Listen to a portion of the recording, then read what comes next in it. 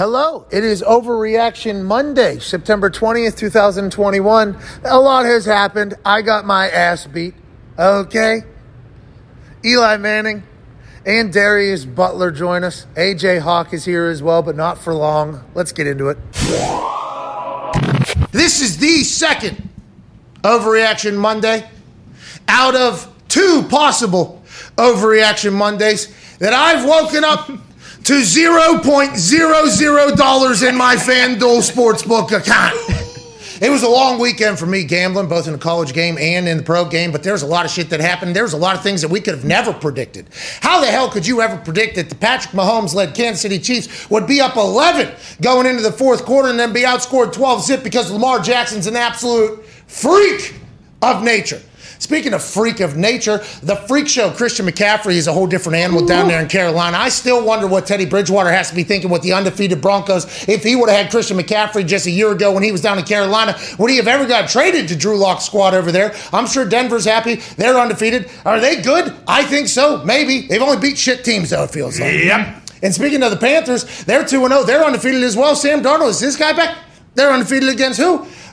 Playing against a bad team this year? Are the Saints? What are the Saints? Do the Saints think they had no... I mean, there is so much to talk about right now. Who knows what's going to happen this evening? We will be giving out our picks. What you need to know is the wild ride that is the NFL.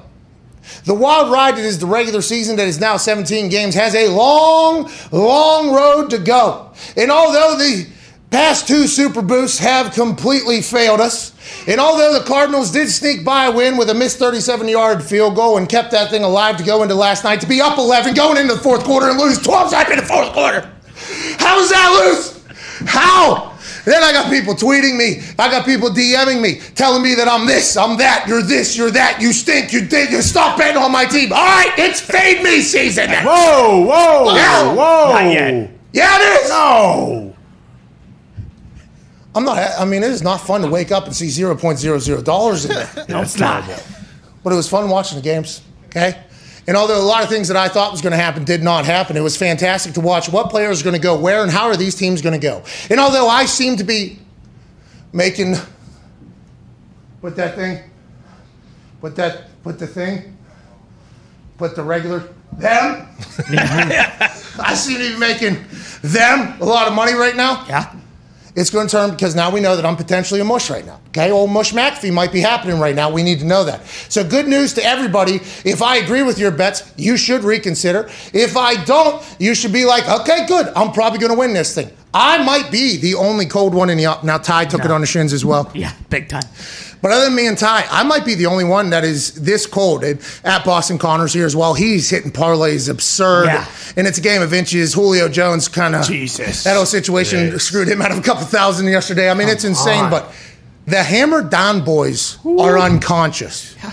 And if you listen to this show, you're going to hear a lot of things. We're going to have conversations. We're going to have interviews.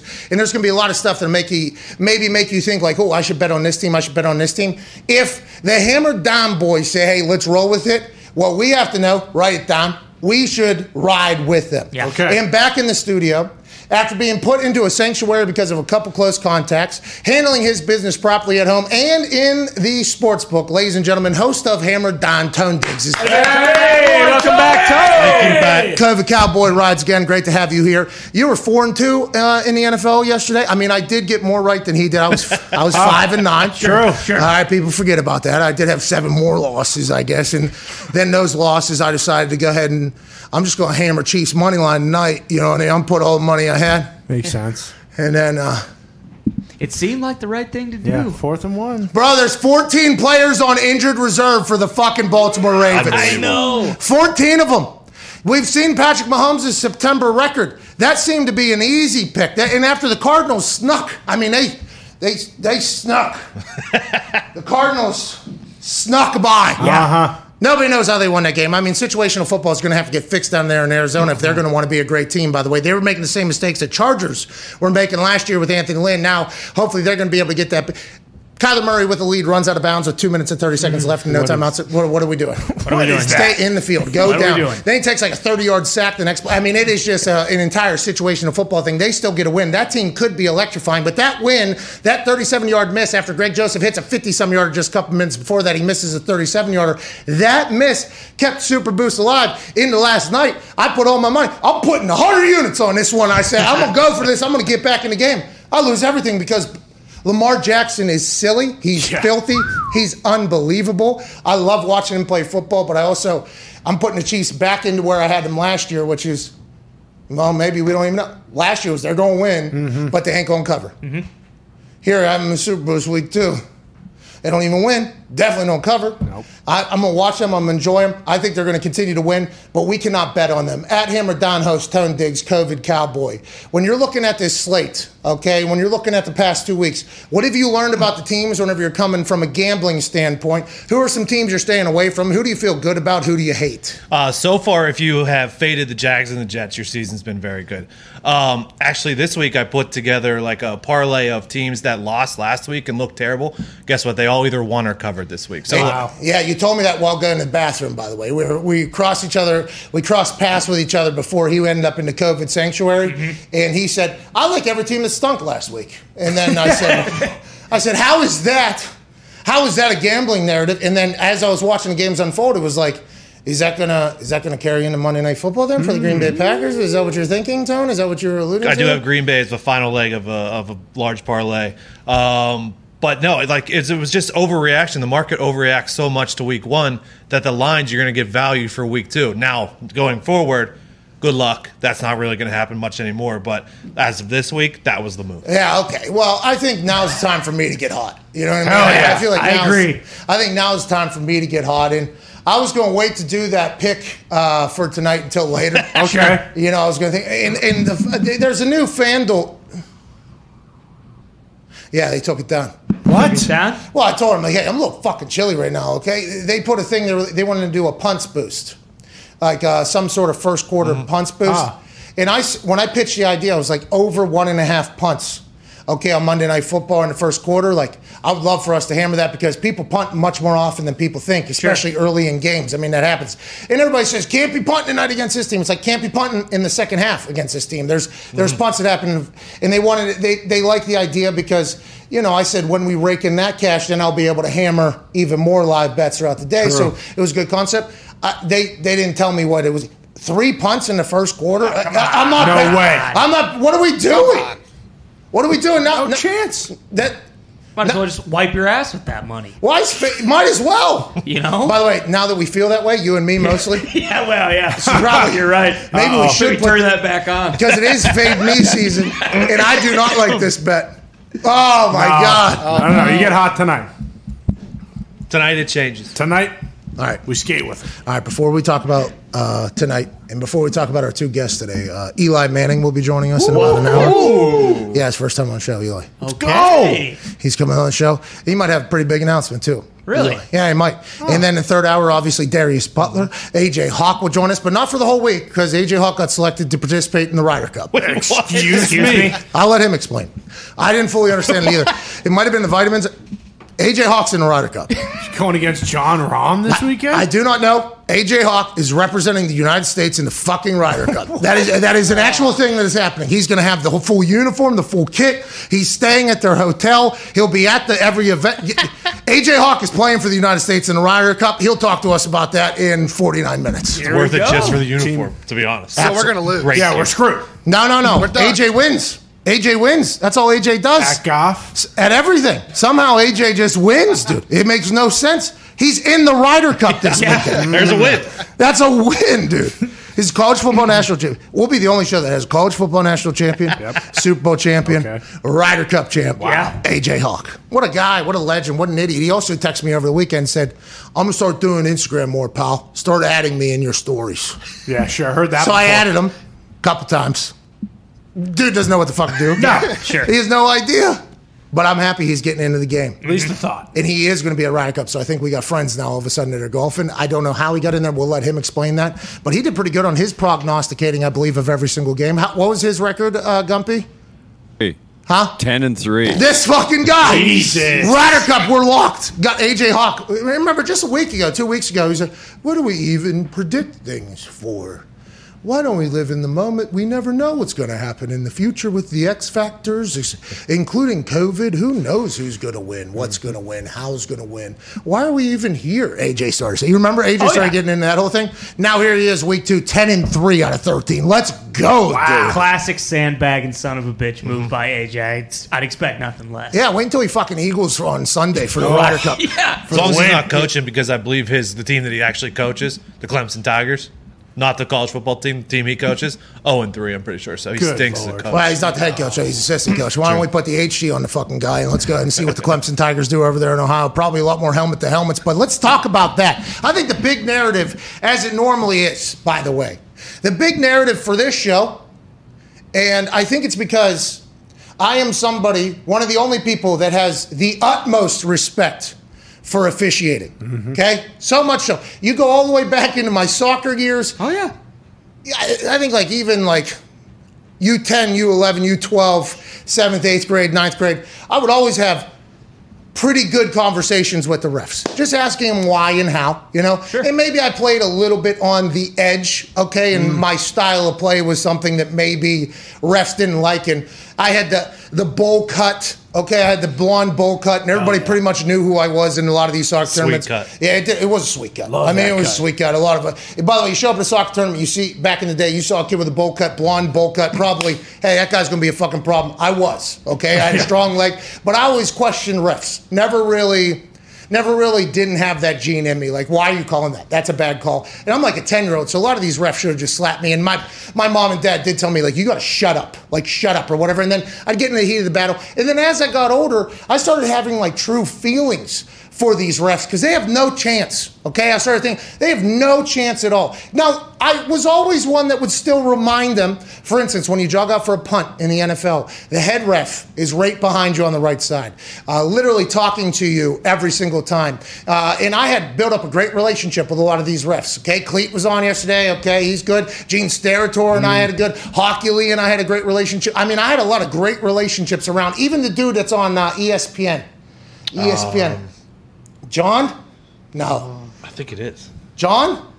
You get him. He's a bald guy. Good guy. Yeah. I have good relationships with all these people. And I would literally jog on the field and be like, hey, that pass interference like 10 minutes ago, absolute bullshit. Pat, come on. And I'm like, no, it was. And then if they made a bad call, I'd let them know. If they made a good call, though, on the other side, like, hey, I acknowledge, I think, since the beginning of my competitive days that the ref is a very important figure in a game, in all sports. It is paramount. Whenever you're playing without one, all hell breaks loose. You really have no idea. So a ref is a necessity. And I think in the current time that we're in the middle of not just an epidemic. I think we got a worldwide fucking pandemic whenever it comes to officiating. And I think it's a pretty easy explanation on to why. Nobody wants to be a fucking ref. Why would you want to be a ref? Nobody goes to stadiums and says, you know who I'm pulling for? That fucking guy in a white cap right down there. Nobody.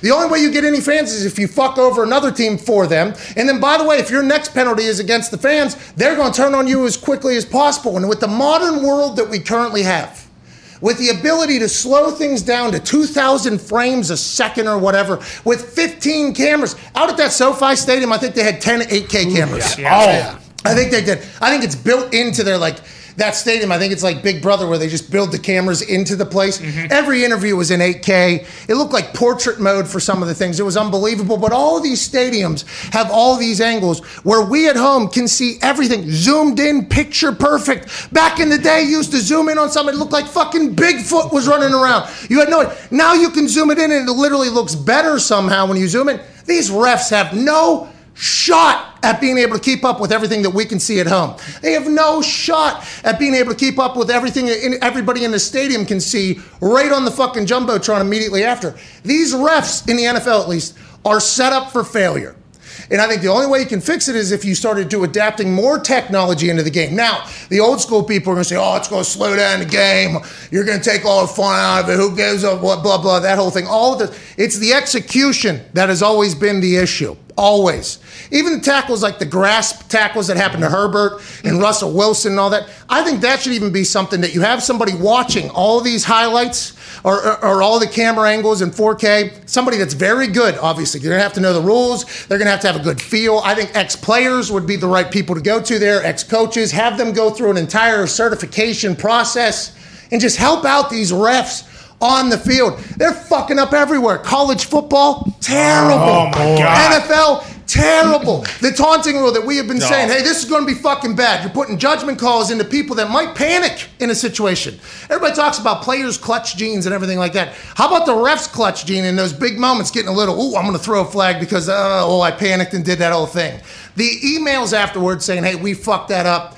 We're so sorry. I mean, those can only happen so often, especially as we have the ability to see and correct all this shit right on the spot if we wanted to. I think that's my biggest issue. I think that's my biggest issue with it is nobody wants to be a ref because their life is miserable. But if they knew that they had a net that they could fall back on, like an overarching somebody that's watching, looking at their back, and they're right in their ear, hey, pick up that flag that wasn't that. Or, hey, change this just quickly. Now you're helping them out. You're giving them like a tag team partner as opposed to throwing them out into absolute hell, which is what they're in because, hey, how many eyes a human have? Two. It's a good answer. Some of these cameras, okay, have like 75 eyes. You know That's what I mean? right. Some 8,000. Some 8,000. Some of them 8,000 eyes. Why would we not want to just help them out so that maybe there'll be other people that be like, I'll be a ref. I'll serve the game. I'll do that thing. Knowing that, hey, if I'm going to get bullied by everybody on earth, at least I'll have the access to the same information that they all have while they're choosing to hate me. Like, I think that is something that has to happen because I know there's other big storylines coming out of week 2. And we'll talk about all those things. Like the Chiefs. I mean, how the fuck did you lose that game? I don't know. Up 11, go to Lamar. Of course. Yeah. Very good at football. How about Harbaugh, by the way? Lamar, you want to go for it? Hey, you want to go for it? Oh, fucking thought so. Yeah, we're going for it. Minute 20 left in that thing. I mean, that was just absolutely beautiful. Lamar said, yeah, there was a little bit more pressure to get it or whatever. Lamar's a stud. Freak. Yeah. They have 14 players on IR that shouldn't happen or whatever, going into. But there's a lot of storylines. But I think the officiating one is one that is kind of coming out of all conversations right now. At all levels, too, because college, like you mentioned, it's been abysmal. But with these taunting calls, like, they're actually changing games. Like the Seattle Titans game, there's a taunting down the sideline after a dude broke up a pass. They get a 15-yard penalty. Titans go in and score. They end up winning the game. And with the Colts, too, down at the red zone on one of their goal-to-goal series or whatever, one of the players on the Rams actually, like, pushed a ref, and then Pascal gets a taunting penalty because he, like, talks some shit after it. And they're equating basically one guy celebrating a little bit to a Rams player basically shoving a ref out of his face. Like, it's so difficult for them to make these calls, and they're changing how the game ends up. Yeah, more judgment calls. Reading emotions now has to be something. What was intent? I mean, that is just, you're putting more shit into the hands of somebody who wants less shit, I'd assume. Yes. And needs less shit, The one I saw on Ari Mirov's collection of the taunting calls, the guy just so happened to be on their sideline, spins the ball, and then literally walks away from the people that are on the field. But they said since he was close to their sideline and he spun the ball, that was taunting or whatever. It's like, what, dude? And in the first week, by the way, there wasn't many calls. No. And I think the NFL, which makes me even more angry, was like, hey, let's remember. Yeah. Hey, I came to watch football. I didn't come to watch people be happy. No. I didn't come to watch people celebrate their achievements.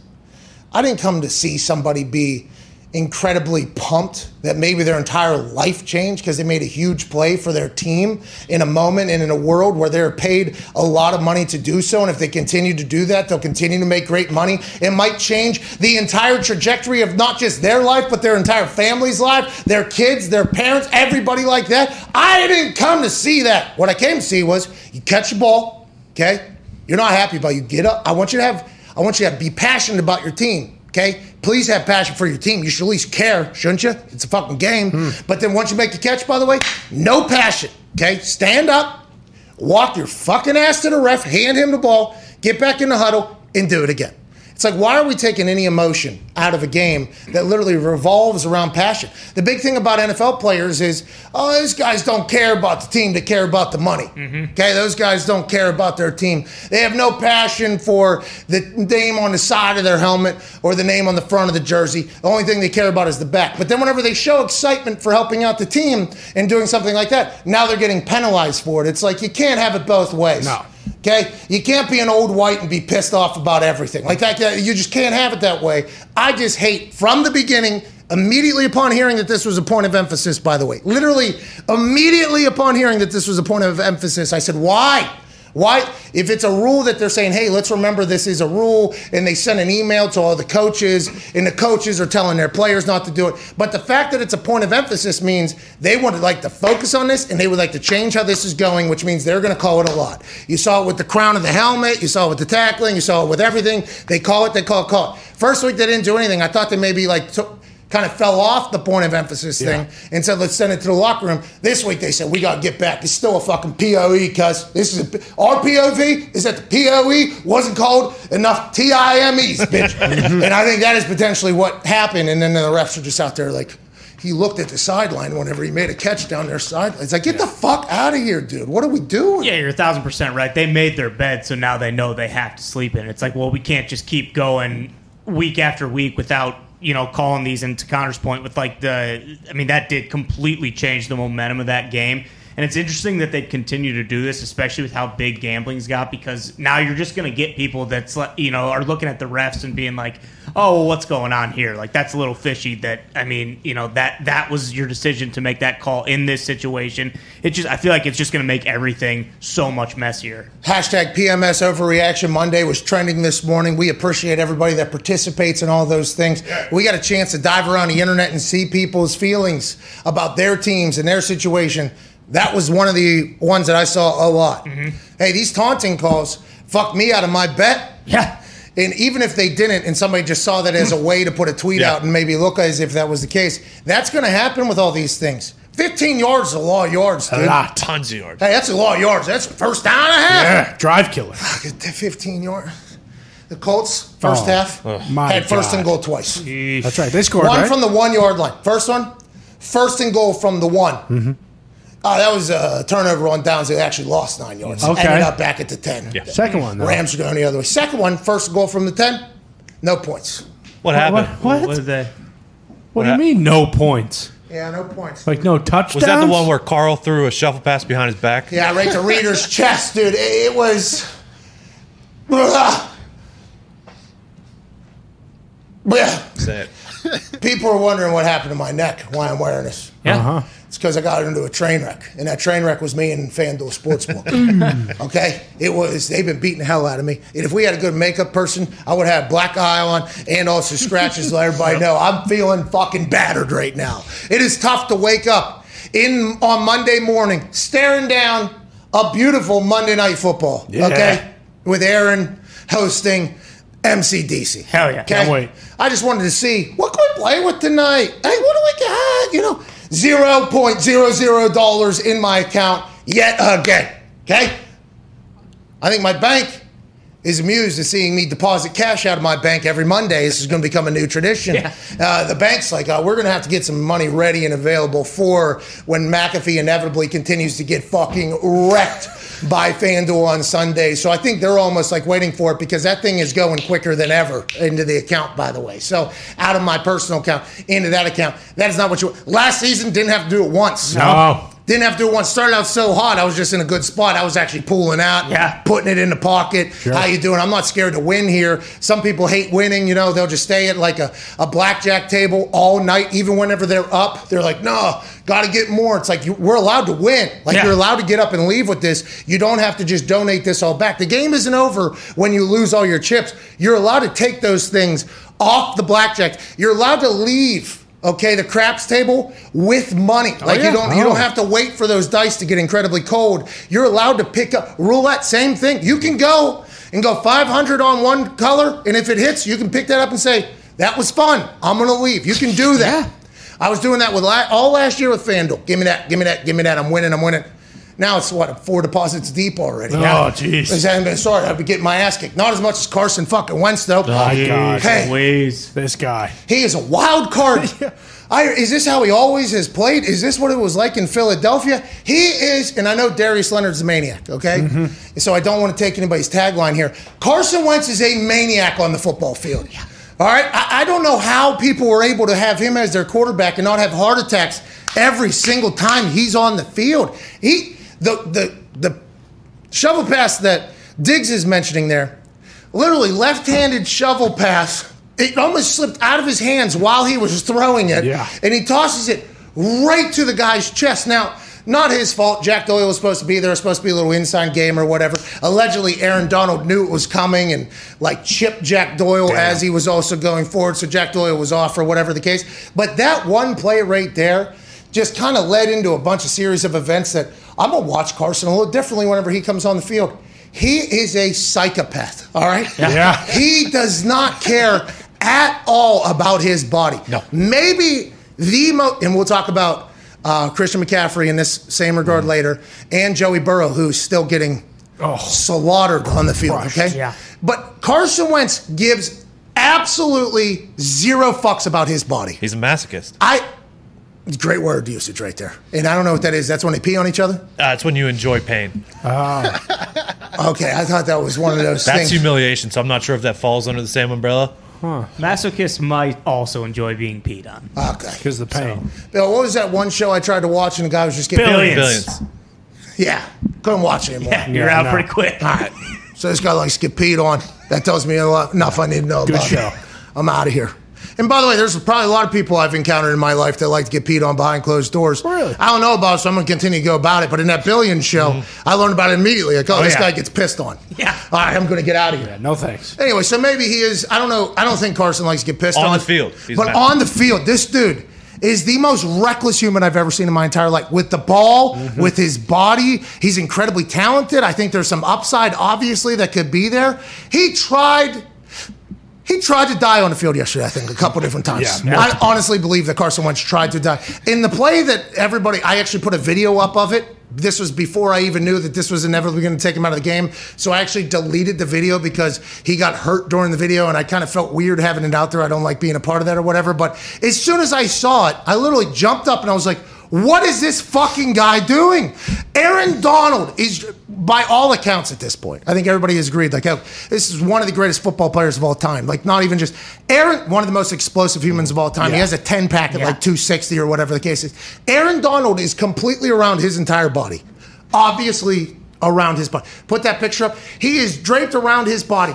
And all Carson Wentz, he's like, fuck, I think I can make a play to Michael Pittman Jr. right here. And Michael Pittman Jr., by the way, hell of a day. Great to see you, pal. Absolutely dominant. Carson, instead of just going down and lifting his legs up, which you'll see some ACL recovery guys do.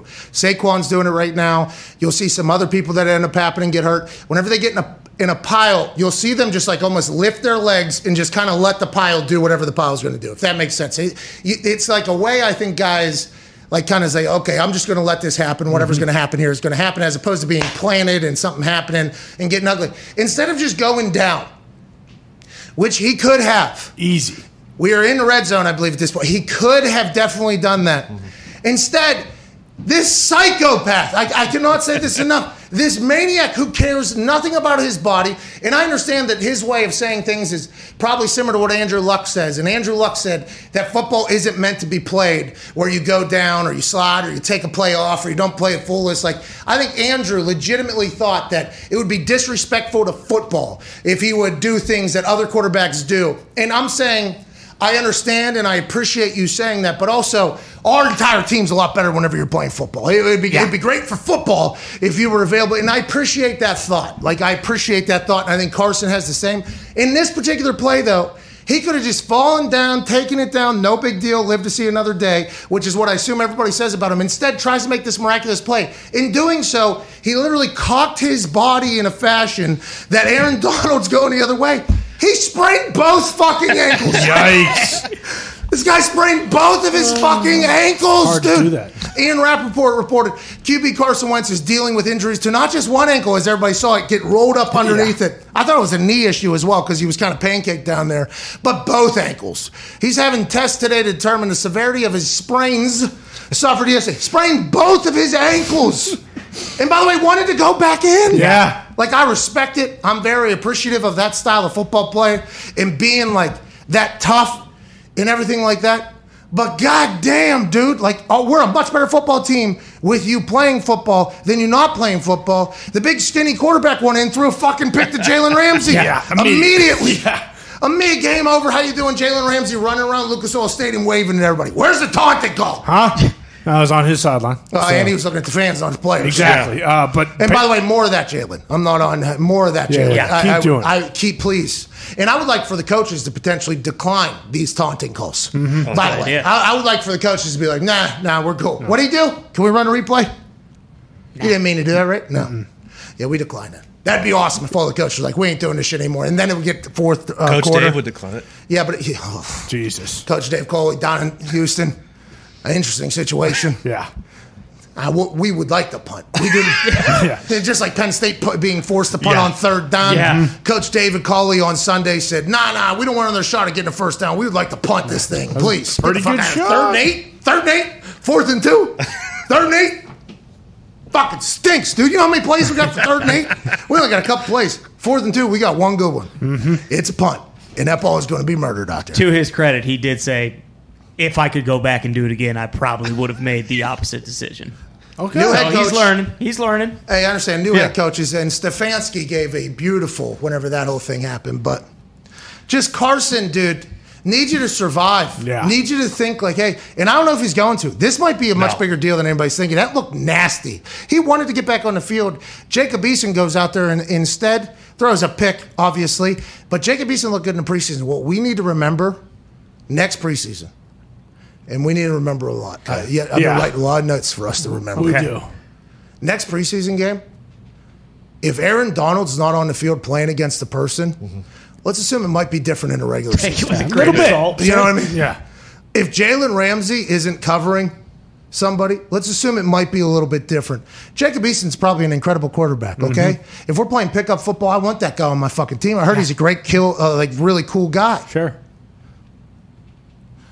2-minute drill, Don, with Aaron Donald just racing in your face and Jalen Ramsey just watching your every move, literally waiting on you. He threw a punt to that guy. Yeah, he just closed his eyes. What if he goes in there and Tom Brady's that thing, though? Like, you know. I mean, I was fully expecting a full 2.0 and Carson never to see the field again in that number 2 Colts jersey. But it's good that, you know, possibly in 5 weeks when he heals both of his sprained ankles, he'll be back on the field.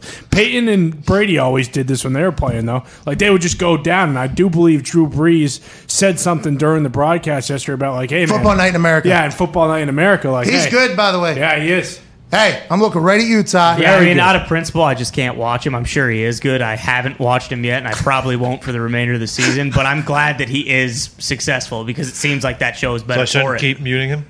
I should mute him every time he comes on? No, he's pretty good. He gave an entire speech about, like, the best ability you can have for your team is availability. And I think I feel like I've said it a lot, but it's real. It's like there are some people that are very good at not getting hit. Peyton, Eli were some. Tom's one, obviously. Lamar Jackson, I think, has this ability. Yeah. I think Lamar Jackson's very good at it. I got a chance to see, like, Reggie Wayne was so good at it. Reggie taught T.Y., and I think Marvin Harrison taught Reggie. So it's like, at the beginning, if they're younger, I think some people are like, oh, it's soft. You know, just giving up on a play or whatever. And then as you see the person continue to play season after season, you're like, oh, okay. Our team's fucking much better when you're not dead. Oh, okay. Yeah. And our life is a lot better when we can say, Carson's starting this week, as opposed to, hey, if we had Carson, you know what I mean? Yeah. Like, those are two different conversations that it would be great if, hey, Carson was starting this thing. And I'm not saying he won't. He was trying to and now that I know he had 2 sprained ankles after that, he was still trying to get out on the field. I have no idea. Hobbling around. I had to tape it up. He's got a walker. And I love that. Okay. And I know he's out on his Bobcat, just out in the middle of the field or whatever. But Why? Well, if he was driving a deer, he'd fucking be just making sounder decisions out there. I firmly believe that. You think the Bobcat is just one of the decisions he has made in his life that maybe should be changed to the deer? Yeah, clouding his judgment a bit. But to your point, too, like, it's not just when he's, like, not giving up on plays. Whenever he scrambles, he's diving head first. Like, every he time! doesn't slide. Like, it's a ticking time bomb until someone comes in and just torpedoes him into the turf. Bro, every time. Yeah. Crazy. And the one time he wasn't even touched, they didn't touch him on purpose. Yeah. So the defense, I think it was 41. Fowler, maybe? No, I'm not sure. I don't know. 41 was the dude who pushed the ref, almost got kicked out. Oh, yeah, he did get kicked out. Yeah, He did. Yeah, he did get kicked out. So maybe it wasn't 41. By the way, he was just passionate. And Sean McVay calling over and going, what did Sean McVay whisper into that guy's ear, by the way? Yeah. Hey, you can't fucking headbutt a ref. And Donald grabbed him too. Yeah, that was afterwards. He was like, you're going to get... I think what Aaron Donald says, you're going to get fucking kicked out of here. You know what you've done? And then Jalen Ramsey talked to him as well. And I think Jalen was like... Probably going to get fucking kicked out. See you tomorrow. See you out of here, man. And then he couldn't hear because the echo in Lucas Oil Stadium so bad. 41 couldn't even know that he was in there. But a guy let Carson do his forward dive. Because in the rules, if you give yourself up, you're down. For a quarterback, if they slide, you can't touch them. They're down, feet first. But they're forbidden. I don't know what it is now. If you slide head first, still live, like still trying to get yardage. And there was a time, and that Rams defense is very savvy. Yeah. Very, very savvy. Like, Good. incredibly savvy. And I'm not just saying savvy as in savages. I'm talking like savvy, like veterans making smart. They let him, the one guy actually let him dive and then waited for him to go up and then boom, punched the ball out of his hand. Like, and they blew it dead or whatever. But nobody touched him, I don't think. Like, it could have been a thing. But that guy was literally waiting for Carson to stand up, knowing that Carson potentially just thought the play was over or whatever because he dove, but knew and just went to punch the ball. I'm like, fucking genius. Like, that is very smart football. I love what you're doing. And Carson, just slide feet first. Yeah. Come on. What are we doing? Well, now that we know that he had 2 sprained ankles, maybe he legitimately couldn't slide feet first, or one of them would have snapped against the other. I honestly believe that he sprained both of his ankles in that one play. With Donald? Yeah. I think so, yeah. Yeah, probably. It's absurd, though, just to think of. There we go. Good work, Nick. Great work, Frankie. Hey, baby Nick. Foxy, good job back there. Hey, Zito, who's in the lead in the NFC North? Bear Dad. Chicago Bears. Hell yeah. Number one, Oh, baby. yeah. Number one in your hearts. They'll tie somebody tonight. Packers probably, let's say, Yeah. beat the hell out of the Lions. No offense, the Lions love MCDC, but Aaron Rodgers coming back tonight. Yeah, get right game. Okay, just like, when old Jesus came out of that cave, I'm back, bitches. Yeah. I think that's potentially happening tonight in Lambeau so. against the Lions. Or tie. Or if they tie, I guess Bears remain in the lead. That'd be crazy. Andy Dalton has a bone bruise, which came from, I've seen this, I think I've had it before. Your leg kind of like hyperextends, and then two things hit each other that don't normally hit each other because normally there's cartilage in there. Now, I might be wrong in my description, maybe a doctor, but as somebody who I have had that happen and what exactly looked like it happened, I think you can take that pain away. Like, I think that pain does go away, but it hurts like absolute hell. They win with Justin Fields on the field. Oh, yeah. Is that going to become the new thing? They had a plan for how long Justin Fields was going to wait behind Andy Dalton. Andy Dalton came back on the field after the bone bruise. Could not move. No. Fields comes on, starts flying around, making some plays, throw a pick. But the Justin Fields era might be beginning because of a bone bruise to Andy Dalton's knee. And it seems like the NFC North leading Chicago Bears fans are happy about that. Oh, yeah, for sure. What, do you hate Andy Dalton? Jeez. No, I think he had like a QBR over like 100 or something like that. Like, he did amazing. Andy Dalton had a hell of a game. Hell of a game. Hey, he's a hell of a Bear. Hell yeah. Sure. Bear Dad. Half hour ago, Bears PR just came into the media room to deliver a message from Matt Nagy. Andy Dalton is the team's starting quarterback when he's healthy. Is that really what happened? That was Yes. after Nagy refused to answer about Fields being the starter. So they were like, send the PR guys out there. I love that the PR person had to come back in, and it was like...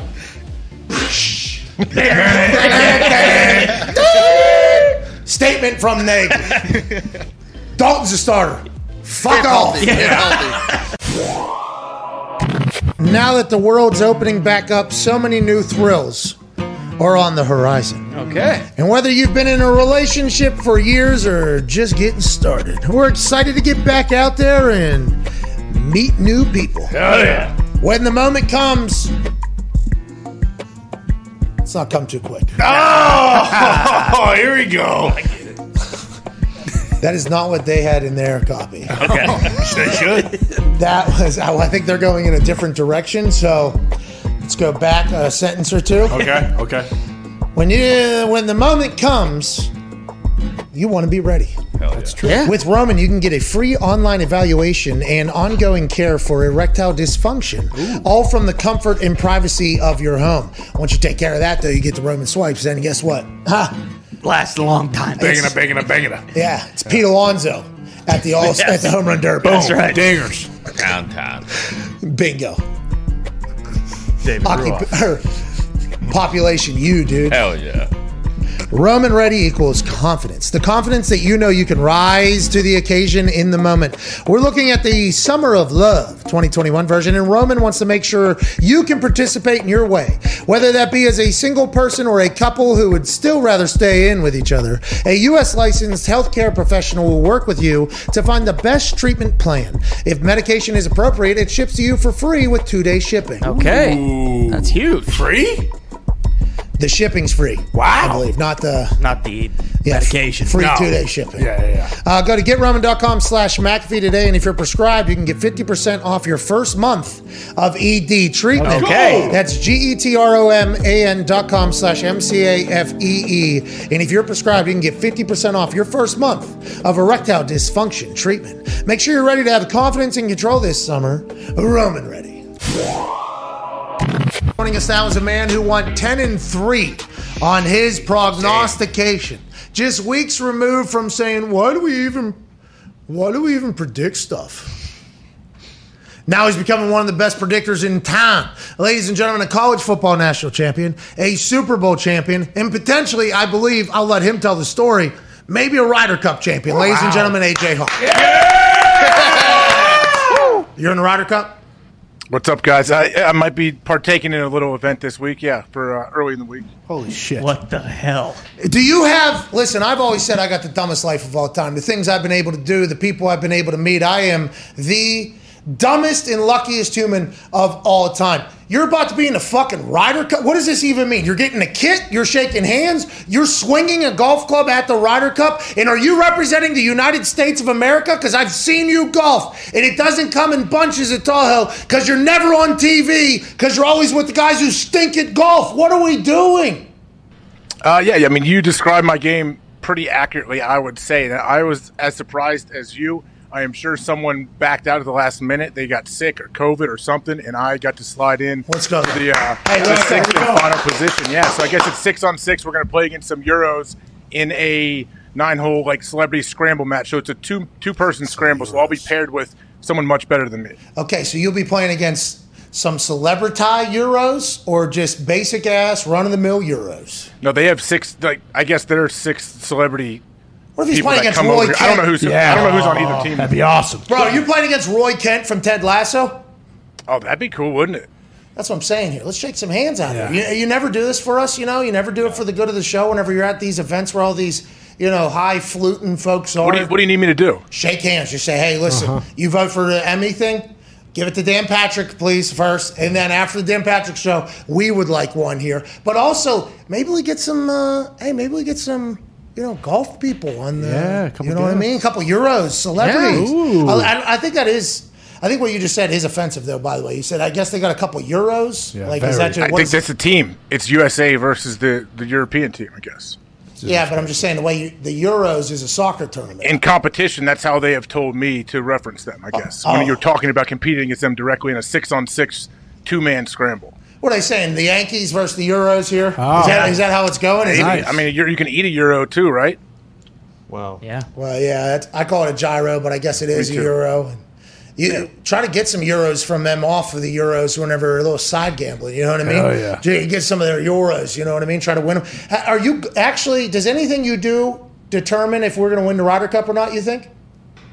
We'll see. We'll see if my positive influence and attitude, if I'm around the players a little bit. I know I get to go to the opening ceremony and watch those guys go out there. It's a great moment. So it will be it should be an interesting time. I wanted to find a way to make it work. I called you to let you know about it. I was like, I think I got to do this, man. Yeah. And I said, yeah, you have to fucking do it. You're in the goddamn Ryder Cup. You should do that. Let's also put AJ in between Bryson and Brooksy. Perfect. It's a glue guy. I know you got Captain Phil over there, Phil Mickelson, but I've never seen a glue guy like this guy here. Put him in that locker room and let's see what happens. Those boys are going to be able to run through a wall for each other immediately after an AJ Hawk motivational speech that Maurice Claret asked for, by the way. What does Maurice Claret know that maybe we don't know? Did you give speeches at halftime? Were you one of those guys who was like, hey, let's go. They better strap it up a little bit tighter against us, guys. Let's go ahead and do that. Did you do that in games?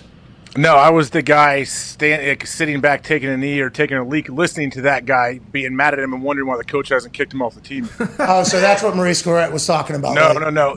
Pat, the guy that usually does that hasn't gotten in the game yet, and he's like yelling at us how we need to play. Oh, not Tebow. Tebow, by the way, he gave us, I think, not just at halftime, though. True. But every once in a while at halftime, I was never in there because I was out kicking balls. But there was a couple times where somebody would come jogging out. You missed it. That's what they would say.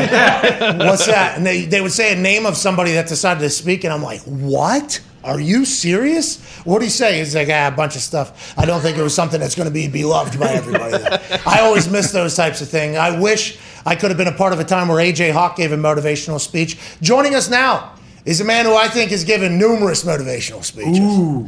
I mean, you're talking about a guy 2-time Super Bowl champion. What? The Kryptonite's Bill Belichick. What? New York Giant legend. Jersey retired. What? Now Monday Night Manning host. Ladies and gentlemen, representing the Manning Omaha production family stud stallion, Eli Manning. What's up, dude? What's up, fellas? How we doing? Thanks for having me on. No, thank you for joining us. I'm a big fan. I've gotten a chance to meet you one time, but always watch on from afar. You're the best, dude. How's life as a retired man? It was good. I was like fully retired. I was playing golf every day. I was enjoying it, and then Peyton convinced me to go back to work, and now I'm grinding, watching film again. Game planning for Monday Night Football, and doing a little college football show. Filming for that. So all of a sudden I'm like busy again. I kind of got to re-retire, I think. Is Peyton the boss outright? Yeah, over there. I mean, you've been with him before. You know how he rolls. I mean, he was like the head coach. He wants everything done exactly how he wants it done. And you know what? I'm growing up with him, I'm so used to it. And I just kind of. You just got to keep him on his toes. You got to every once in a while, I'll send him the worst idea, hey guys, how about we don't wear shirts this Monday at the beginning of it, just to see how it goes, just to he's like, what? That's a terrible idea. I'm like, I know. You just got to calm down, settle down a little bit. We'll be fine. All right, let's try to enjoy this just somewhat. I think you guys came out of the gates and you came out hot. Your first game you guys did, I think, was a very positive response from everybody. I thought it was awesome. I guess from what you were expecting, how did it all play out? Yeah, we thought it played out well, and we just kind of didn't know. We did a few rehearsals, and we had but we just kind of did an hour of a game from last year where we didn't really know what the situation was, even in that. Recall hey, this is week 7 last year. What was going on? What was the record of these teams? You didn't know what was going on. And so we just wanted to make sure we had enough, material. Hey, do we need to add some things? Do we need to have some plays called? Do we need to draw up plays? What's good, what's bad? And I think, we're still kind of learning that. Each week we'll try different things and kind of feed off the audience of whether, hey, we really like that, or that was too much. I think Peyton did 7 shots of Red Bull right at the beginning, so he was a little fired up to start the game. He was telling me before kickoff, he's like, "Hey, I haven't been in a situation where I'm nervous in 5 years since I retired." All of a sudden, he's like, "I got the pregame jitters going on." I'm like, "That's good. You need that. You'll be fine." I think Charles Barkley coming on kind of calmed him down, and then you forget we have the football game.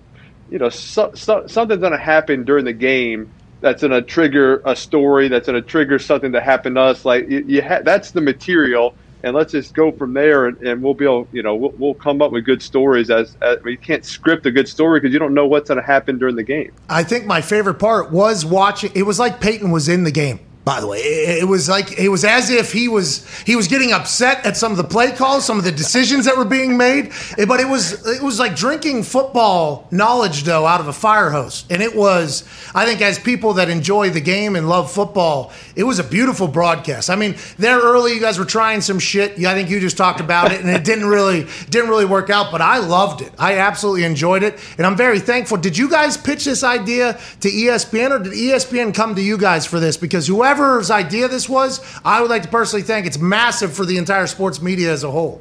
Yeah, I think it's a combination of, Peyton's been, kind of thinking about getting into the broadcasting world for a while. He's been approached. He's had meetings about it.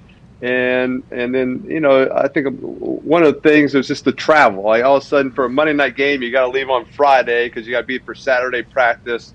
You're doing Sunday, going Monday, back home Tuesday, and we're both like, that's 4 days. It's all weekend. It's like a brutal schedule where he'd been retired for 5 years. He's like, I kind of like this freedom. And then, all of a sudden these Zooms are going on and you can start doing things from afar. And it's like, hey, we could team up and do this. It sounds like it kind of gives you your football itch, to watch the games, to do it, like how we would watch it on our couch, where you analyze it, you bring some guests in, you kind of talk about, neat things that happen that, from our perspective of having played quarterback and being in the NFL, things you see where we can explain it to fans and some of it might go over their head. We're talking, you know how it is, both of y'all, AJ and whether you're talking about punting, like if you explain that to some fans, it would go way over their head, but they kind of like that. They kind of like knowing, like, that new terminology you say that they have no idea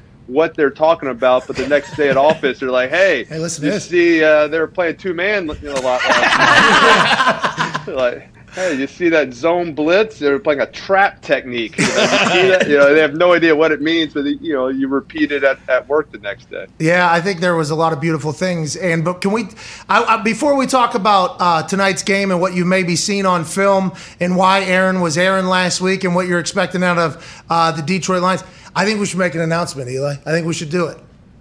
All right. Are you ready? I want to know if you'll come on the show tonight. Let's go!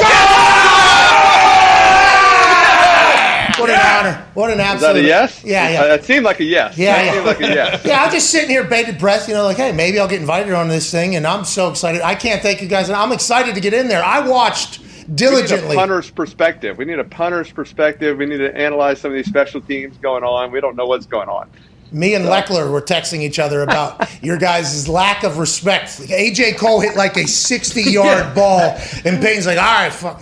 All right, we'll get on. Got a break. We'll see. I'm like, hey, Peyton, will you please just show a little bit of love for the guy that just murdered the ball? I think Sam Cook had a beauty as well. And Peyton was so mad about the 3 and out, like about the decisions that were made. He's like, I'm going to go get some water. I'm going to be back on the other side. The only thing that comes up with special teams is if there's a penalty. That's the only time we'll mention a special teams. If there's on a kickoff, if there's a holding or a punt return, there's a holding, and the offense gets backed up to their own inside their own 10. That's like that makes us very mad.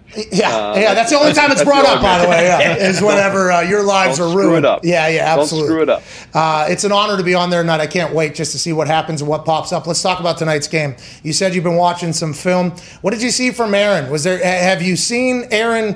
Like, did you guys know his game before? Obviously, both in the NFC, and he's been around a long time. What did you see out of that first week that against the Saints that maybe makes you think this will be all right tonight? Or what are your thoughts on how this should go? Yeah, he's going to be fine, and you got him every week. You interview him and talk to him, and so they didn't have the ball a whole lot in the first half. They had 12 plays, going into that 2-minute drive, and they had a great 2-minute drive right there just to get the field goal. They only had a minute, so it wasn't like they had to settle for a field goal. That's all the time they had, even to get a field goal was good. He made a great corner route to Devontae Adams, a great throw there to get a chunk. So, he just had, he kind of had the interception on the first series of the third quarter. They had a great drive. I saw on your show, he took a shot right to the nards there, which is never fun. And then, the next possession, he kind of forced one on a go route. But, at that point, you're like, you got to try to get a play. You're getting frustrated. You haven't had the ball much. Your defense has been on the field a ton. and you're trying to kind of get something going, and then next thing you know, they're down 24-3, and it's late in the third quarter. There's not a whole lot to do. So he'll be fine. He can still sling it. He can throw it. They'll be better going into that second game, and I expect him to be hitting all cylinders by this week. Hey, Eli, what about the flip side? You look at the Detroit Lions and Dan Campbell. What do you think? Like, what's their potential, and can you tell even from one game, do they look different than they have before because of old Motor City Dan?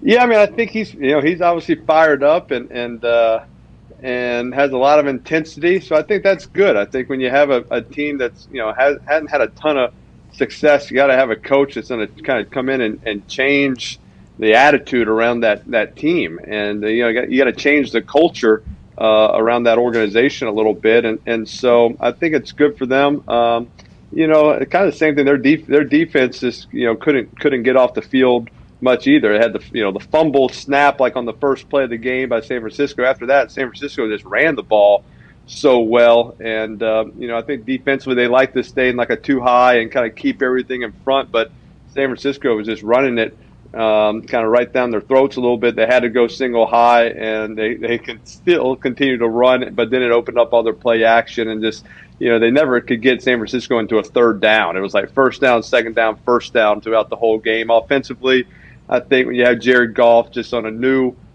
quarterback and a new system, it just takes some time. I've been in that scenario before. After being in a system, one system your whole career, you switch it at some point. It just takes a few weeks just to get very comfortable. You need these Eli, games to play and to learn from. What's the hardest part of that? Sorry to cut you off, of learning that new system. Yeah, I mean, I think it's just some of the terminology and stuff. I think you get to something where just visualizing the play as the play comes in. It's hardest when you have like a word. Let's say it was like, hey, twins right was a formation you had in your old system. That meant something. And all of a sudden this system, they have twins right also, but it's a different formation. So sometimes you're just kind of going back and forth and visualizing the play and right? playing fast. And just playing fast, making good decisions, seeing everything. And it just takes a little time. But he's a smart guy. I think they are letting him put in some of his plays in the system, which is a good idea to get him comfortable and get him playing fast. That's like we have a guy here, Zito, whose parents came to America from Cuba. Oh, yeah. His house only spoke Spanish, and then all of his friends spoke English. And he mixed them together so perfectly that nobody could fucking understand what he was saying. That's kind of Jared Goff's got to deal with. Yeah. Two different languages. There is a hypnotist that can get that thing straightened out like he had to see as a child. We're talking to Eli Manning, obviously two-time Super Bowl champ and host of Monday Night Manning, which is going to be on ESPN2 tonight at 8:13 p.m. Eastern Daylight Time. I got tweeted that last week. I want to talk to you about some of your career and some, football stuff, if that's okay, Eli? Let's do it. Okay, everybody knew Bill Belichick was going to beat the hell out of Zach Wilson yesterday. What you have obviously had success against him in the grandest stage and everything like that. What is it about Belichick, and what is it about some of these coaches that make it so impossible for quarterbacks, especially young ones, and offenses as a whole? Yeah, I mean, I think what Belichick does in their defense is that they're extremely multiple, and they can be 3-4. They can go 4 down. They can play every single coverage in the book, and so he likes to get smart players on their defense where they can do so many different things. So as a quarterback, it's hard because you're not just going to get one look and things they did the week before. They're not going to play any of those coverages, and they're going to play all new stuff. So for a young quarterback, you're just going to get confused. You're going to get plays you've worked on all week, thinking you're going to get these coverages, and now you're not. And it's like, hey, well, what's my progression? Where do I go to the ball? And he wants you to force things. He's going to say, hey, you're not going to be patient enough. You're not mature enough to take checkdowns and play smart all game. You're going to want to throw it deep, and you're going to want to take shots, and we're going to get our interceptions. And that's what happened. I watched that game yesterday, and he just tried to force some things, and you just can't do that in the NFL. You can't get greedy. You can't get, hey, I'm tired of taking checkdowns or I'm tired of throwing it underneath. I want to throw it down the field. When it's not there, bad things happen. My last question before the boys have a couple. We're talking to Eli Manning. Are the Giants cursed because of what happened with you at the end of their career, your career there, where they benched you out of nowhere. McAdoo does that whole situation. Is that a curse you think that's happening? Or Daniel Jones has his best game by far as a Giant. They still lose. What's going to happen with the Giants organization, you think, Eli? Last week was a heartbreaker. I mean, you kind of, you're like cheering. I'm watching it. I'm jumping up and down. Hey, good win. That was a, way to rally back. And everybody stepped up and played well. And then, they're like, what? Oh, I didn't see anybody jump. I didn't, usually when you think all sides on a field goal, it's like one of the outside guys who's trying to jump the cadence to get the block, not an interior lineman moving when you're just right in front of the ball. So that was a heartbreaker. So hopefully they can get back on track. They got Atlanta this week, who's doesn't seem to look to be playing real well. So I mean, it's my jersey retirement, so I'd like to be there and be in good spirits and have some cheers at halftime. That's when it's going down. I'd like to have a lead at halftime, and so you get some cheers and don't get anything else. Atlanta feels like the right team to be doing it against. Congrats, by the way. Yeah, that's awesome. Thank you. Speeches in stadiums are always tough. Your brother just did one yesterday. I think he just said, "Hey, thanks a lot." All right. The sound is yeah. They said I asked. I said, "How long do I have?" They're like, "Yeah, you don't have very long. You have like a minute." I'm like, "I'll do it in 25 seconds or less. Like, this is going to be brief." I've seen the halftime speech. Coughlin gave one a few years ago for our Super Bowl 42 10-year anniversary. Like, we were about to kick off. He is still on the stage. He's like, "You said I had 5 minutes. I'm taking my 5 minutes. I'm getting everything in." So I will not be long-winded, I promise. 4 minutes and 25 seconds of that was not understandable because the echo is hitting the other person anyways. Go ahead, Ty. Eli, you and Peyton got the chance to watch Lamar Jackson last week, and then after last night, again, he just looks incredible. And I think you guys even mentioned it. It's tough for us to even talk about this because he plays so differently. Is it weird when you look at some of these younger guys like Lamar and Kyler Murray and think wow, we're playing the same position, and can you see stuff in your game that they do or not really? There was some before you hit that. There was some stat about quarterback rushing yards this week that was the highest in the history of the game or something. Oh, yeah. 100-yard game. It was the highest in the history of the game. So it seems like that's the trend.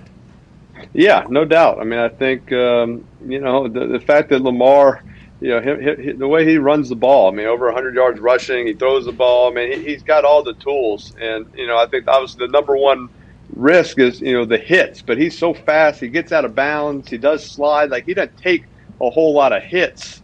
He's not but he does do a good job. I mean, they do some of those quarterback runs. I mean, he's running through the in between the tackles on some of that stuff, and so you get weary of that. All it takes is one weird shot, and it could slow him down. So you hope you don't see that, but you just see a playmaker, and he's exciting to watch. I'm just love watching it because it's so different than how I played, and some of the stuff I'm trying to learn. Is that a read option? Is that a full quarterback run? I'm trying to just kind of look at some of the decision making he's making and try to figure it out from a quarterback perspective. So just amazed at his ability, and he's an exciting player. Eli, is it your nephew Arch who looks like he's going to become possibly the greatest football player of all time? How's it going with him, and what was his process like? Did you know at a young age okay, this dude's special? It's fun to watch him, and he's got a good attitude towards everything, and I feel for him. I mean, he's got so much pressure, so many expectations. Like you said, it's people saying, "Hey, I hear your nephew is going to be the best of all of y'all." I'm like, "Oh, that's no pressure." He just went into the Hall of Fame this year. It's not really easy. It's not hard to become better than him and have a better career. So I think he's just. I've told him, "Hey, enjoy being a high school football player. That is a great time in your life. Some of the best friends you'll have forever. Don't start thinking so much about colleges or, hey, where am I going to go play college and thinking about the next levels where you don't get to enjoy this time in your life. And so just enjoy it, work hard at it, be a great teammate, and you'll figure out where you're going to go play college. You'll make a good decision, you'll know the right spot, and then you'll enjoy that time as well. But don't miss out on this time in your life because people want you to make a decision or don't put extra pressure on yourself. But he's slinging it around. They had a little, New Orleans got delayed a little bit because of the hurricane, so they had the first game last week, and they won, and he's playing well and has a good team. And he's just like in the last year or two, he's really gotten into football, like in the X's and O's of it, and so that's been fun to talk about defenses, talk about concepts of offenses and what works. Yeah, so he's going to be the best of all of you. Yeah. It sounds like he's already diving into the X's and O's, like what Russell Wilson and Peyton and Eli did in that fourth quarter of last week's game. Arch is already doing that. Knows you're not supposed to throw the ball outside on that particular coverage. That's what I learned in that fourth quarter there. I texted Cooper, and a co-host of College Bowl, by the way, great show. I texted Cooper, and I was like, what a life Arch is having. He's a junior in high school, and he walks into Georgia in the student section, okay? These co-eds, all right, as a junior in high school. We want Arch painted onto their bodies. I'm like, I have no idea how I would handle that if I was.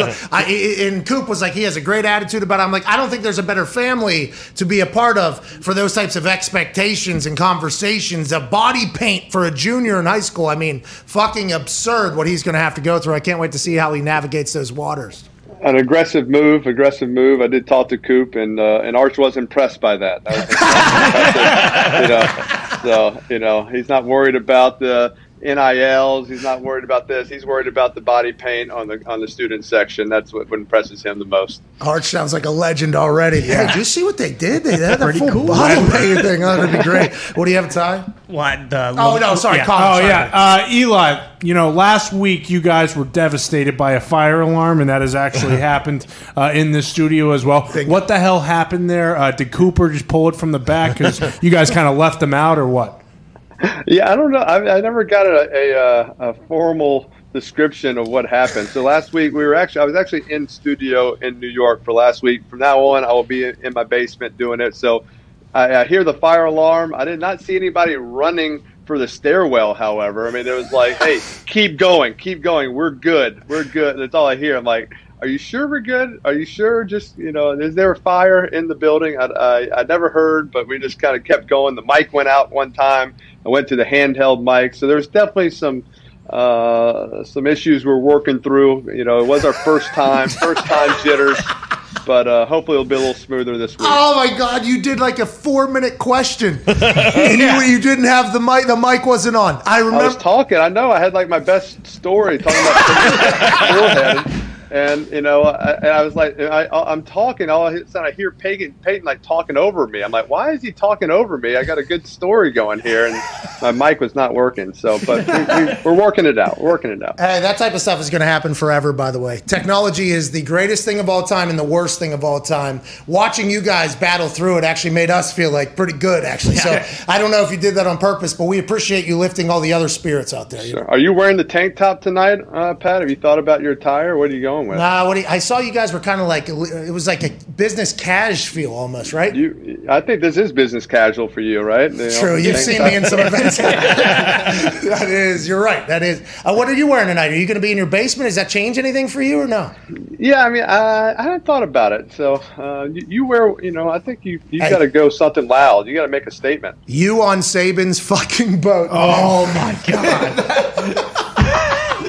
You might be he did not go easy on me. He did not go easy. Hey, I haven't watched the entire episode yet, but somebody on Twitter decided to rip that entire thing, basically, of you and Saban talking, and it's all free on Twitter, obviously. I'm sure ESPN doesn't appreciate that or anything.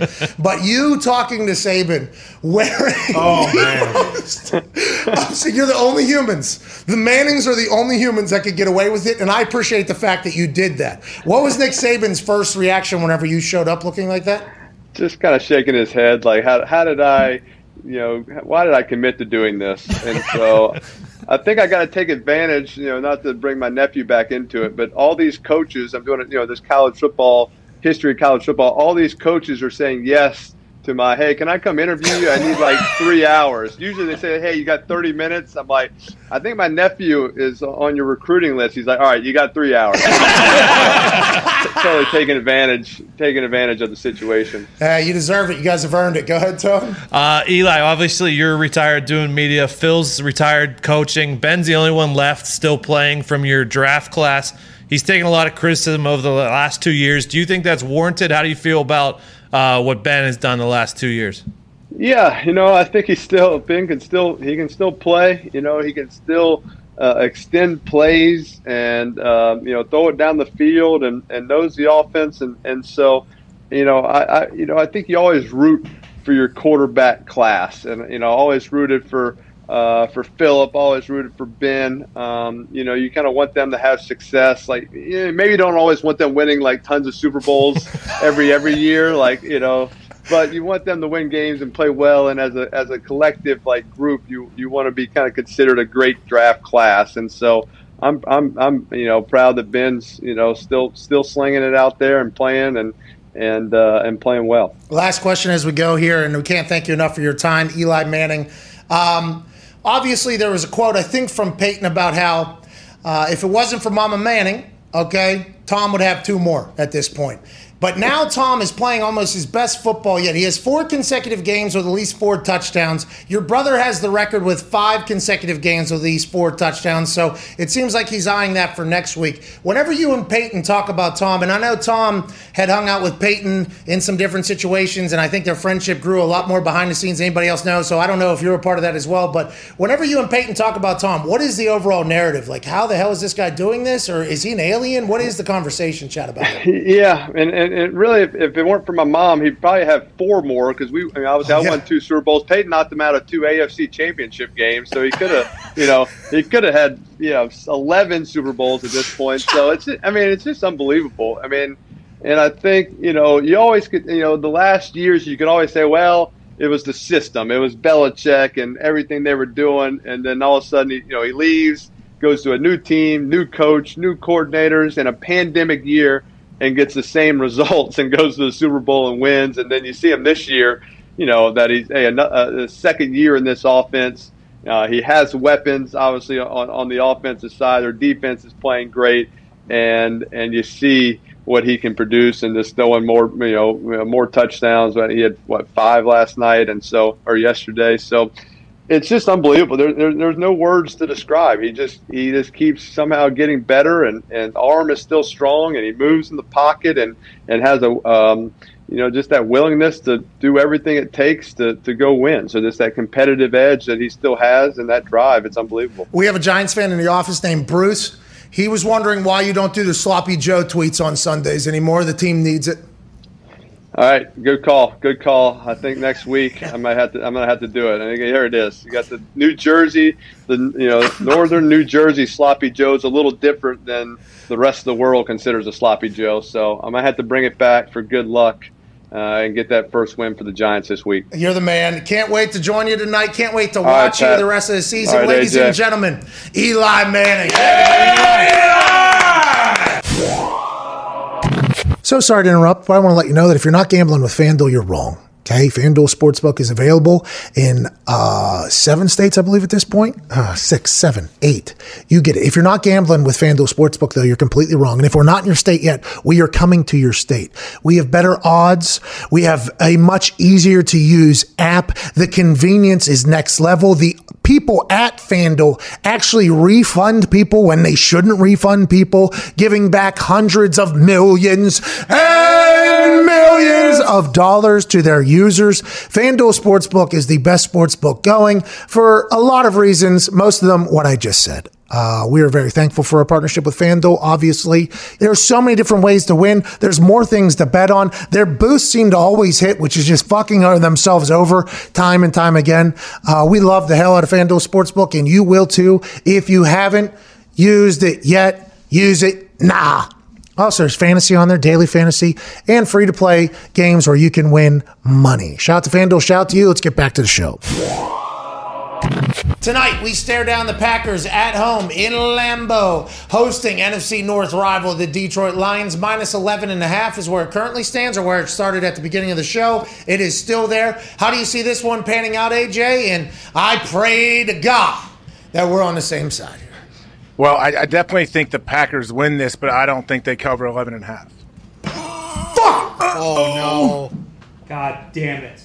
That's not an indictment on the Packers. I'm just saying 11.5 is a lot. No, it's not an indictment on the Packers, but you are on the right side because I said... Hey, first off, the Lions almost came back and beat the Niners when they were down 100. So, like, they got some fight in. Yeah, they ain't just going to go easy into the night. You know what I mean? They ain't just going to rest on their yawnies. I get it, but I'm heavy on the Packers minus 11.5. So it is Mush McAfee fade me season. I mean, this is technically the right call, especially with you being the hottest prognosticator on the planet and me being ice cold. You going on Lions plus 11.5. I should have seen that coming from a mile away. Why? Why should you have seen it? For everything I just said, AJ. Idiot. I mean, like I said, Jesus. What did I say before, Pat? It's the NFL. The Packers may win by 30 or they may lose. I don't know. I don't think they cover. Hey, they might tie. Yeah. Whoa. Maybe they tie. Lions love doing that. Ties. That'd be a huge night for us. Hey, the Lions will battle it. The Titans, dude. That's literally, I mean, they are all about it. The Detroit Titans love that type of thing. You know, Jared Goff and MCDC going into Lambeau just a couple years ago, whenever the Lions traveled into Lambeau, their kicker threw a dime of a touchdown, and they blew out the Packers 35-0 or something like that. Just tonight, Randall Cobb's back.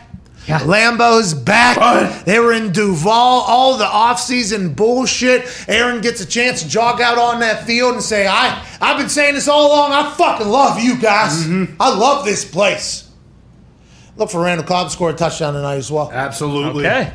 Actually, there's a prop bet that Boston Connor has been pushing on the office heavily for this evening. What is it? Randy Cobb, 2 touchdowns at plus 3,100. You are the touchdown parlay god right now, by the way. Yeah. I mean, inches have robbed you out of thousands of dollars, but you've hit on other ones. You said Pringle was going to score. Nobody even knew that guy was playing last night. That hit a parlay for you. You like Randall Cobb 2 tuds, not only because it's his first game back in Lambeau as a Packer, but also because Aaron has potentially heard a little bit of the say about Randall Cobb and the guy that he signed? A little bit. He's definitely going to score 1, so if you want to put that into a parlay, for sure. But Ty said it earlier, it's a get-right game for Aaron. You know, let's figure it out. Let's get this offense back on track. He's going to trust his guys. Let's go to Randall, and you got to assume Detroit's going to put 15 people on Devontae Adams, and if they don't, then Devontae 2 touchdowns at plus 310. Just throwing that out there, too. Packers lose tonight, the world is going to burn tomorrow. Yeah. You know that, AJ. Yes. You will see full panic mode from everyone outside the facility and definitely some select few inside the facility if they lose tonight. We might have to move to Overreaction Aaron Rodgers Tuesday. And today we did hashtag PMS Overreaction. It trended in like 5 minutes or something. Thank you all. Yeah. Let's bounce around the internet a little bit, AJ, on people's thoughts. Dave Balk at Balky14. Hey, Balky14. Uh-huh. Hey, Bucky! Bucky! Hey, Bucky! What sport do you think this is? Hockey? Bucky? Maybe rugby. That's be. a big Frisbee It's golf. got to be rugby, right? key sport. You think Dave Balk's playing rugby? I'm not sure. Yeah, he says NRL, I guess, right there. Bucky! Pat, I don't overreact, but the NFL is the worst officiated sport in the world, and it's not even close. That's saying something as the NRL officiating here in Australia, because those are white stars around the flag as opposed to red stars, which would be New Zealand, is atrocious. So everybody has, beef with their officiating. Soccer people hate the VAR. They absolutely hate it. It's terrible, by the way. There are some things that happen in that. It's like, how is this person watching the same replay as me? People in the NRL, I'm learning, down in Australia, literally 27-hour flight from here on the other side of the world. They have issues with officiating. It is a worldwide thing because nobody wants to do it anymore. But with the way the technology is, I think we should help out these refs, AJ. We should have somebody in each stadium like the XFL had, like, hey, pick that up. That ain't what it is, actually. Let's go. These refs are kind of set up for failure while everybody else gets a chance to see it in like 20/20 vision, 8K everywhere. I think we need to help these people out more than less, AJ, in my personal opinion. 100% you have to help them out more. We have 5,000 cameras in every stadium now when there's every game that's on TV, as they all are. We need to use all of them. And going to the Julio touchdown that got taken away. Yeah. They didn't have any good angles, really. Like, they didn't have any definitive How? angles. It should have stayed touchdown. They should have gave him a touchdown, I think. But until you saw the still shot that came out where his heel looked like it was in, I'm like, man, can't we get him a better angle? This is the NFL. Like, we need some more camera angles. The SoFi Stadium looks like it is packed to the gills with every 8K camera in the country, by the way. Yeah, in the end zones, too. Tony Romo and Nance were on an 8K shot, I think, in the booth. Yeah. In the booth. That's a 10-second shot, 15-second shot, only happening twice. I think the booth has an 8K portrait shot in that. That stadium looks like it's from the year 2050. I mean, the way that is beautiful out there. How not saying that Allegiant Stadium is not, but I feel like in LA, all the tech, it was supposed to be a certain amount of billions, and it ended up being like 8 billion or something like that. I think they were just putting everything in there. It seems like, hey, let's not change here in 5 years when everybody else has to. Let's have it looked beautiful there. But you're right. Some of these stadiums, how do we not have an angle on that? How do we not know? Especially with the amount of money. I understand certain college games, they only have certain, like, 4 or 5 cameras for some games. Yeah, I get it. There's 5,000 games every weekend. But the NFL, like, there should be, I'm sure there is a minimum amount of cameras the network has to bring, but whatever that is, double it, man, and do it on the sidelines and in the end zones especially. Make sure there's never, like, a catch that we can't find, like, through one of our angles. So the pylon cam has become a weapon because they actually just they just send extra pylons to move for the first down thing, so they have the pylon cam basically at every first down marker, which is brilliant. I think it's good news. I think that's great. But the back of the end zone, the front of the end zone, there should be just like a full-on, just a steady cam that is there. That is hard cam should be there every single time. Right down the goal line, and right on the end line too. And we have enough money. In the end zone. We have enough money. $110 billion coming in at least in the next 11 years just in media rights, let alone jerseys, concessions, everything else that could potentially be happening. So it should be. Let's bounce around. Shout out to Australia being a part of Overreaction Monday. Let's go to the Instagram account here. This is from Haswasim. Yes. Boom. HUSSWASEEM on Instagram. Can my dude Cooper Kupp get some goddamn love as one of the best wide receivers in the business? The man loves Jesus, but that doesn't mean we can't love him. Shit. Even I look past it, says Haswasim. Also, why does no one give love to my Rams? Is it because the city of St. Louis is trying to sue our doors off? Maybe. Either way, Jalen Ramsey is a baller, and we're going to clap cheeks well into February. Mark my words. Aaron Donald may not be the player he was the last 4 years, but he's still elite. And what is up with Gumpy being a Liverpool fan? Can we get some Manchester United love for once? F my life. Couple things here. We talk about the Rams all the goddamn time. Yeah. Now, we have not put over Cooper Kupp as much. Last year he was hurt, but he did dominate the Indianapolis Colts just yesterday. We got a problem with people just being wide open for other teams' offenses. Is that because Russell Wilson and Ty Lockett seem to be able to do that to everybody? Will Matthew Stafford and Cooper Kupp be able to do this to everybody? Maybe. The Colts seem to be a little bit of an issue. Cooper's a stud, but we've been talking about the Rams for a long time. To sue the doors off of, I think, and I have not read enough, Ty has read into this, that's probably going to get settled, and that's going to one group of people in St. Louis, right? That's not going to the entire city of St. Louis. No, it's the St. Louis Sports Commission, or what, like in other cities, it'd be like the Sports Authority. Like you said, it's usually a group of a bunch of very rich benefactors that are the ones who are kind of making all the decisions around the team. But they're going to owe them money. Allegedly, they said they had until this time. They weren't negotiating in good faith to get out of there, and who knows, the new stadium's awesome, and Stan built that with his own money. Yeah. So he probably could have done that in St. Louis, right. is probably what they're saying, but that's neither here nor there. We talk about Ronaldo all the time. That's Manchester United, right? That's who he's talking about there, Gumpy? What's it all about? Pumping that guy's tires for weeks. You know who hasn't? FIFA. They had Cristiano Ronaldo as a 75 athlete or something like that. Ridiculous. 75 physique. The guy's fucking shredded. Still, every day of his life, that guy's on a Peloton for 4 hours somehow, and then he plays every single game. And that's run by EA Sports. They need to get out of the game. I think that. You know what I mean? Let's continue to bounce around the internet here. Eric Bannon at @IamBannon_. Raiders are better than the Chiefs based on this very moment in time. It's just facts. Hey, Pat, Mr. McAfee, sir, I love you. It's time you put some respect on Carr's name. Your time is up. His time is now. John Cena lyrics there at the end. AJ, this was your point just a couple seconds ago.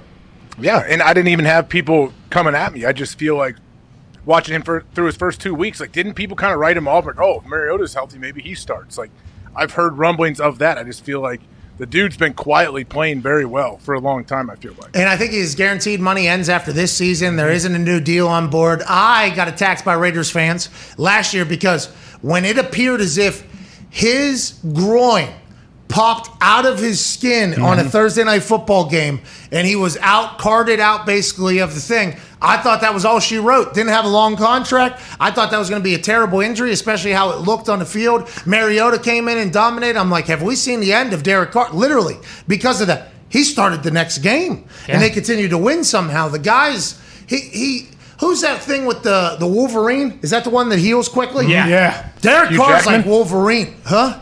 Hugh Jackman. That's the actor. That's the guy that plays him? Yep. Yep. He does the Oh, yeah. Whips the claws out. Gotcha. What did Hugh Jackman do? Why do you know him? He did something. No, he's the guy. He's that guy. I haven't seen the movie, but that's him. He's actually a Yeah, but you consummate- never really chime in great on this actor. type of thing unless something terrible has happened Because to the he's guy. jacked. Because he gets jacked for those roles. I've watched this thing where he talks about his nutrition and his lifting program, and he definitely doesn't take anything. Yeah. Any kind of there anabolic it is. substances, all of that. I knew you had something you wanted to get to. Yeah. No, I don't want to. I'm not even trying to get to that. I think actors should absolutely own up to it if they do. I'm like, you're getting a role, man. You're on camera. You should. That's part of your role is your body. It's entertainment. You're supposed to do that. But you're saying that it seems like they act like they didn't, and then you see posts on the internet that like, this is insert name of Well, actor. he gets like, I mean, the dude it gets so vascular and Very shredded vascular. as well as big, and it's like late AJ's 40s. jealous. It's just tough to do. Yeah, do you want to know what his program is? I'd love it. I'd love to get your program, Hugh. Send me up. I'm all for it. Hey, Wolverine, it seems like Derek Carr's already got your program because he heals himself from certain injury. Yesterday he was down and out. He came back and won that game. AJ Hawk's looking for the vascularity that you get whenever you're fucking Wolverine, dude, if you could send those over. Derek Carr, hell of a player. Will he be the Raiders' long-term answer? Gruden's signed a 10-year deal. Will he run into the rest of his 10 years with Derek Carr? If they continue winning, I think that is no question at all, sir. Let's continue to bounce around the internet here. Mike Mifflin, 11. This is a Colts fan. The Colts will end up with a top 10 pick that will ultimately go to the Eagles. This is fascinating. Hashtag PMS Overreaction Monday. We appreciate you, Mike, being a part of this on Twitter. The Carson Wentz deal with the Philadelphia Eagles, the Colts, Chris Ballard said, hey, we'll pick up your $700 million contract. Okay? We have that. Come on over. We'll do this thing. And then the Eagles were like, well, we want a first-round pick. And Chris Ballard said, you get a second-round pick. And they're like, but there's a chance for it to become a first-round pick. So Carson Wentz has to play 75% of the snaps. If he plays 75% of the snaps for the Indianapolis Colts this season, that second-round pick goes to a first-round pick. If he plays 70% of the snaps and the Colts make the playoffs, that goes from a second-round pick to a first-round pick that is going to the Philadelphia Eagles. Right now, and I didn't watch enough Carson Wentz, I guess, as an Eagle. I didn't watch every single snap. If I'm watching Carson Wentz, there ain't no fucking shot this guy's playing 75% of this season or 70% of the season. He sprained both ankles yesterday. Both ankles were sprained in one game as a quarterback in the NFL, AJ. He is the most reckless human. He's a wild card. He's rolling. No play is over. He ain't ever going to survive. I don't know how this guy's made it this far, AJ. I am with you. I don't. He's so big too, and how he moves. He looks reckless when he moves. How he runs with his whole body, like it's pretty amazing. He's too tough for his own good, probably. And maybe now he'll think about getting rid of the ball a few times or whatever. But I get it. I understand his mentality. Like he never feels like the play is over, and he can always get it done. Andrew Luck, he's never told me this, but just from watching him both inside the building and on the field, it felt like Andrew Luck felt he was disrespecting football if he quit on a play or didn't do it. Like, that's not how you play football, you know? So everybody was like, hey, man, you got to just go out of bounds. You got to, like, this has to stop. I feel like everybody was telling him that, and he just couldn't do it because that's not what football is. Like, he felt bad about it. Carson Wentz feels like every single play he is trying to score a touchdown and kill himself. It feels like that is his objective every time he steps on the field. Joining us now, a man who probably watched every single snap of the game, host of Everything DB and the Man to Man podcast, 9-year NFL vet, one of the smartest dudes I've ever been around, ladies and gentlemen, Darius Butler. Yeah! He's trying to. What's up, fellas? Hey, Carson's trying to die on the field every single play. What a maniac out there, D-Bud.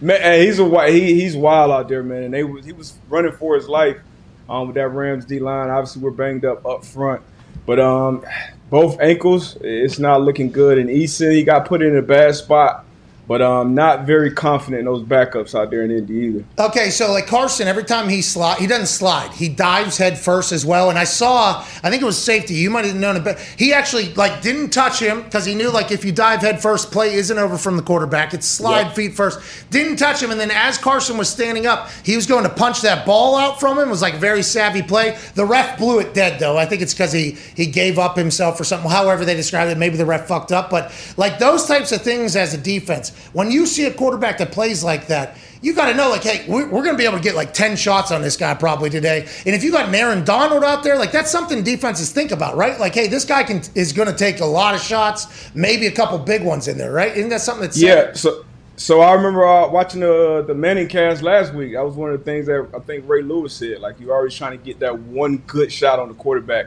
And obviously the smart ones, even a guy like Lamar or Kyler Murray, like those guys don't get hit like that. But Carson, for some reason, he likes to extend and play every play and not give up on plays. Even the play he got hurt on with Aaron Donald. You know, that was like the very last second he was trying to make a throw there. So, yeah, you got to get down, man. You got to protect yourself as a quarterback. Like, the team, like, we need you out there. You're the most important guy on the team, on the field, week in and week out. So we need you out there. So he's got to make better decisions for sure. D-But, did you watch the Saints and Jameis? Like, what was different from week 1 to week 2 for him and the rest of that team? Shit, everything, man. Shout out. You see my Panthers helmet I got back there. I gotta before I even get to Jameis, I gotta apologize to Sam Darnold. Hey, we were sitting on that. Hey, we were show where I said, "Hey, this guy stinks. He sucks." And the biggest reason I said that was his decision making. But he's got much better in that department. Obviously, having C-Mac and what Matt Rule has done with that Panthers squad, man. He came in his first year and went all defense in the first draft, which isn't sexy. Not going to sell a bunch of tickets, but you see, that paying dividends. Now they went out, got Sam Darnold, took his 5th-year extension, and he's playing smart football. And on the other side of it, the Saints, Jameis kind of looked like he reverted. He made some terrible decisions. He was under duress, all afternoon. Wasn't put in a lot of favorite positions like he was against the Packers. And on that offensive side of the ball, they were missing a lot of coaches. Obviously with the COVID, they were out like 7-8 coaches. I think the rookie quarterback was in charge of substitutions and shit like that. So a lot of things were up against him. But, Jameis is one of those guys where things need to be in place around him. He needs to be put in good positions all game. And well, not all game, but most of the time. And he struggled. He struggled last week. So I don't know which one is the real Saints. Is it the week 1 Saints or the week 2 Saints? I guess we'll figure it out. Yeah, and what do we know about who now, especially because of what they did to the Green Bay Packers? I guess we're going to be able to tell a lot tonight. I think over the first 5 weeks of the season, we're trying to figure out who's what and how is it going. But the Saints have definitely seemed to be feast or famine thus far. I love what Sean Payton said, though, at the end. We didn't have any coaches, and people could say that was an excuse. We wouldn't use that as an excuse, but we literally had no fucking coaches. How big of a deal is that? And we'll ask Chuck Pagano about that on Wednesday. That's massive, right? Because obviously Sean Payton has his message, and that message is sent to the coaches who are supposed to deliver it in there. When you're missing like 6 guys on the offensive side of the ball, coaches, that's a big fucking deal, right? You just got to bank on the players, I guess, running that whole thing. I didn't even see how they operated all week.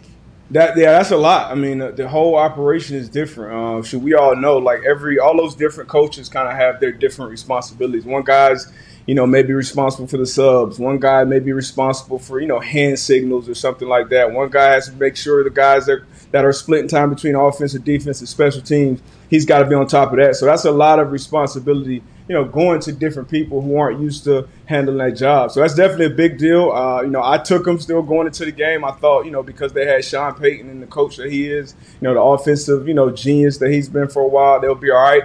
But that looked bad. And, I wouldn't say that was the reason they lost. It was just poor decision-making, and they got dominated in the trenches all day. Okay, so let's move on to another team here.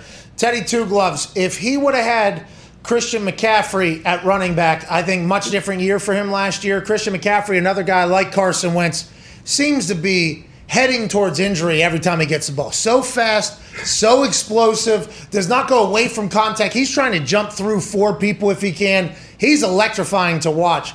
The Panthers have only beat, though, and this sounds like an asshole move, the Saints and the Jets, right? And the Saints, we have no idea what they are. The Saints had no coach. The Saints, a division rival, though, that's a big deal. Broncos, though, Teddy Two Gloves there, they beat the Giants and the Jags here. All right. What do we know about anything, especially with Urban Meyer? Should they have kept Tim Tebow on that team? Are the Jags a joke? And how do you feel about the Broncos squad?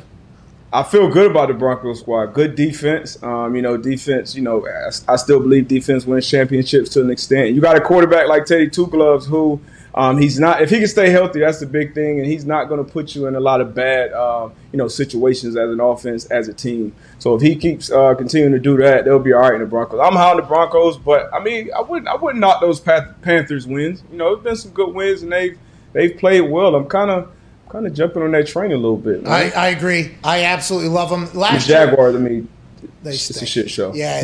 That's going to be a while. I mean, Urban was almost going to USC after one game. That was just – and then him obviously being upset about the loss. I get it. He's competitive.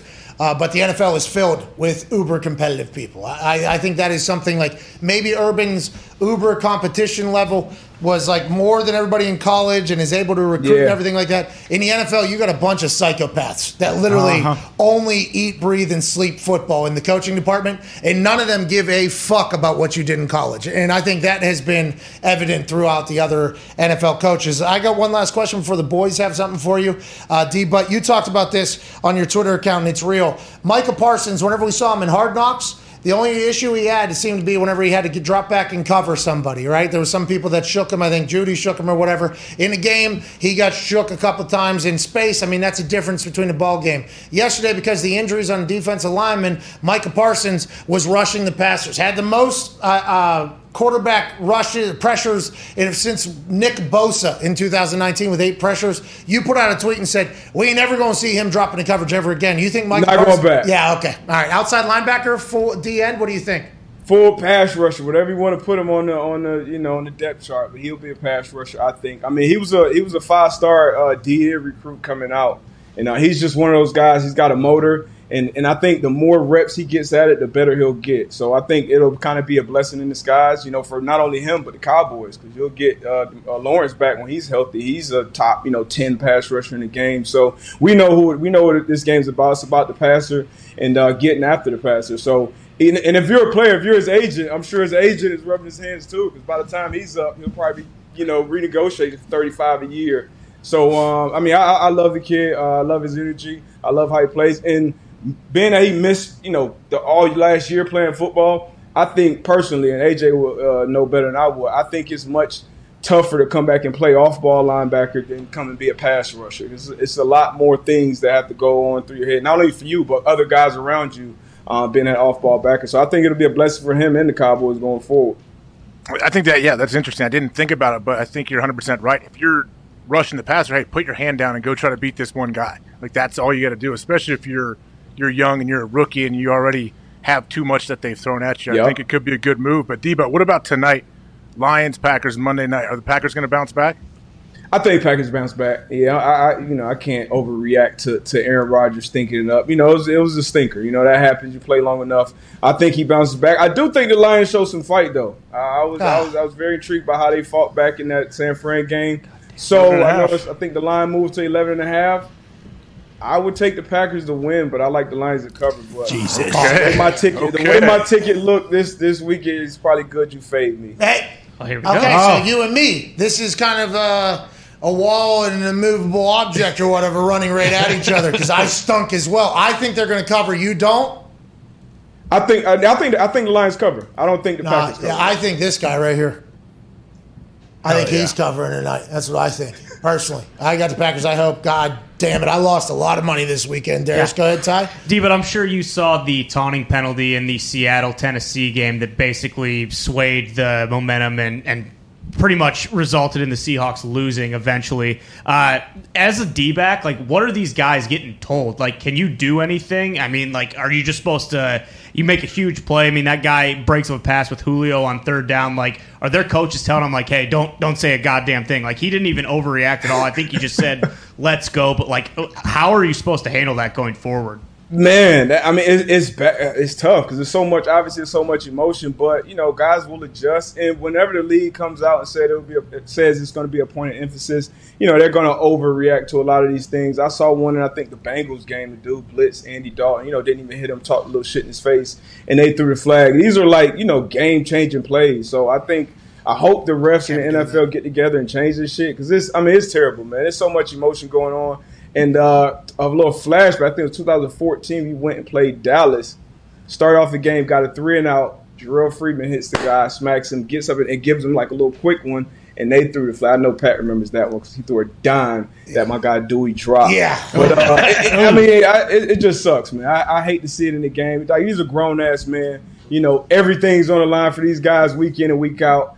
I don't know what group we know what group. The owners got together and said, hey, enough of this. I know the fans will come back in the stands, but enough of this emotionless. It's fucking ridiculous. It is ridiculous because everybody wants people to be passionate about what they do. And the thing about pros is that they don't care enough. And then whenever they get excited and emotional, it's like, well, then we're going to penalize. It's like, you can't have it both ways. You can't. You can't. What are we doing? What are we doing? Man.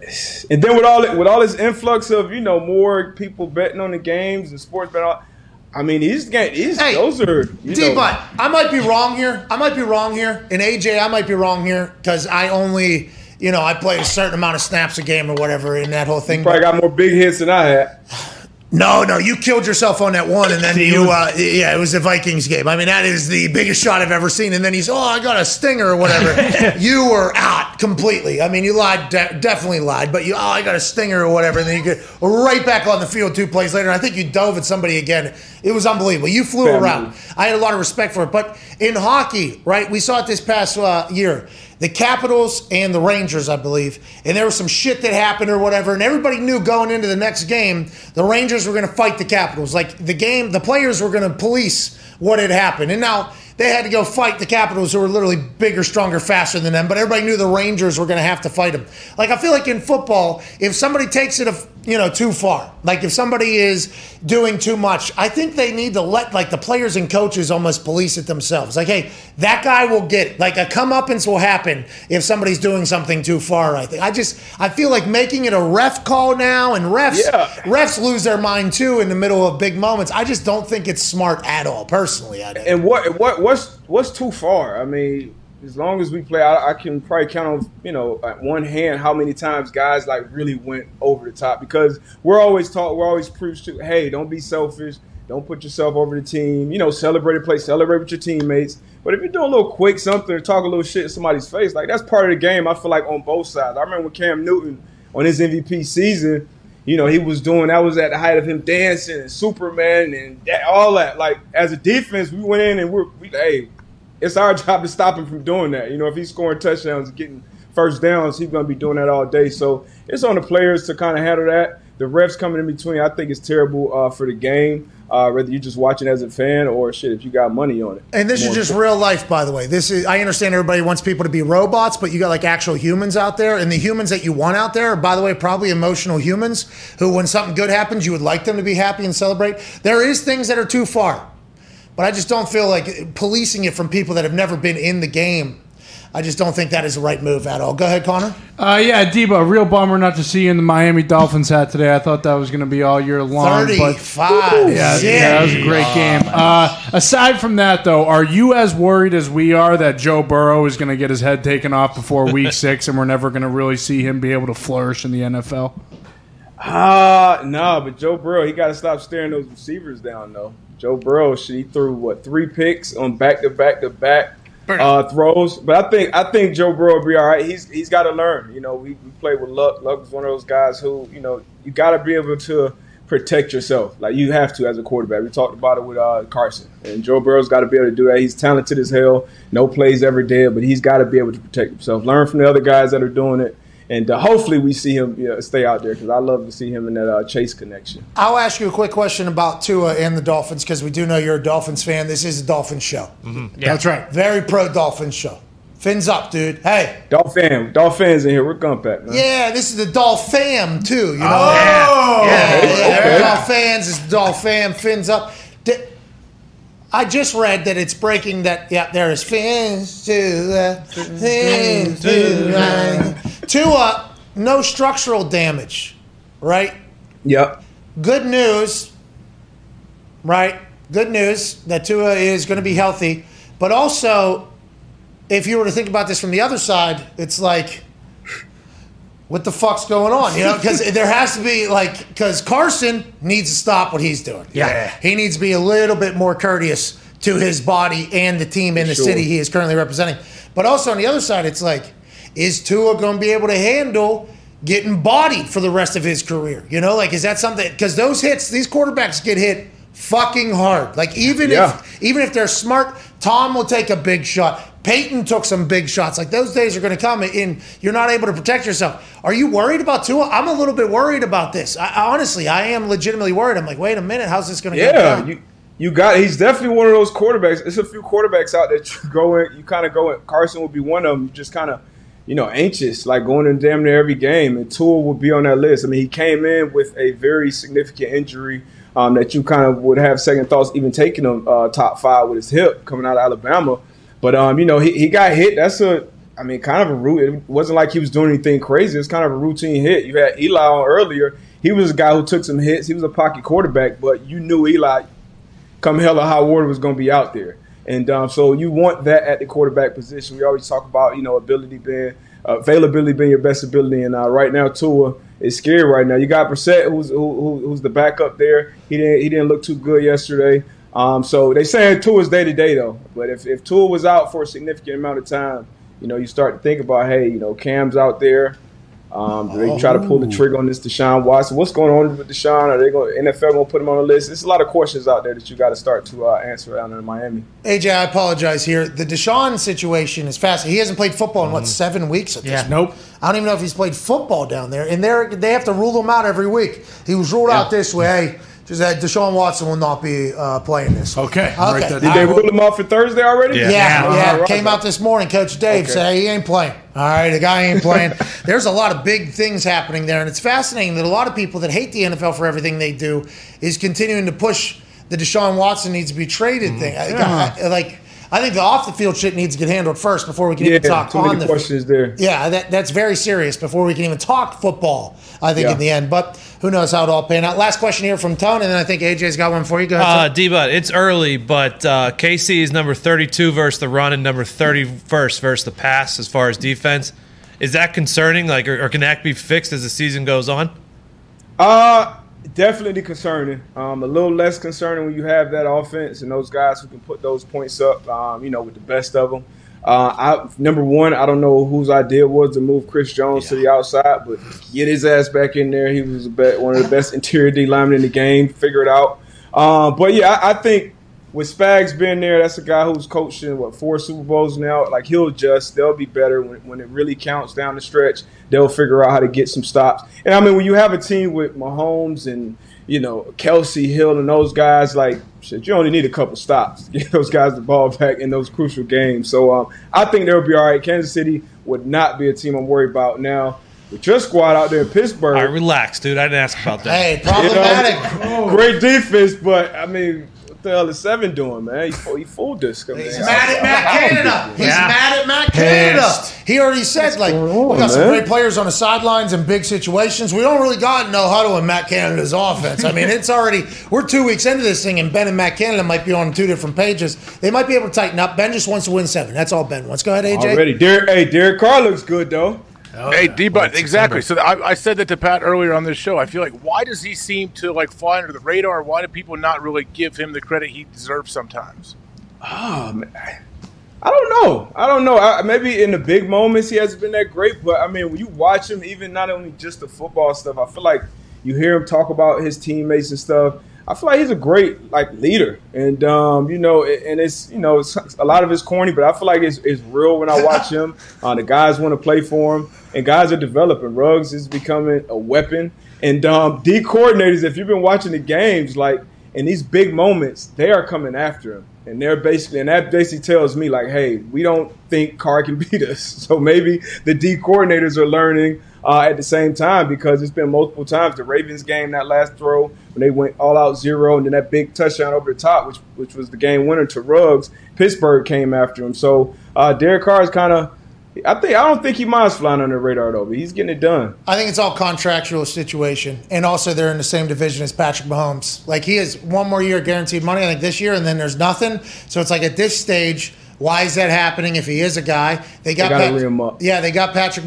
Maybe Gruden. We have no idea what Gruden will do, but I love watching. Derek will win games out of nowhere, and I think I even said like this feels like a game that the Raiders will win when nobody thinks they're going to win. Like that has been the Raiders' story almost. Like just winning. And I thought it was done yesterday too. I was watching no. Game, Yeah, and I had the Raiders Steelers game on. I saw guys crowded around. I'm like, oh shit, man, Derek Carr, damn, I had to see it. Yeah, and he walked off the field and he was back and threw a game winner. So I love to see that from a quarterback. Yeah, I think he's on the Wolverine Hugh Jackman side. He heals quicker. Yeah, AJ basically said he's on roids. That is what AJ said. That is exactly one of my heroes, man. Yeah, me too. That's natural. Wolverine is just a human. There ain't nothing else happening. Hey, watch his workout videos. He's not on anything, I don't think. That dude works his ass off. All right. Raiders and Derek Carr always great at the beginning of the year. 2019 they finished 1-5. Last year they finished 2-5.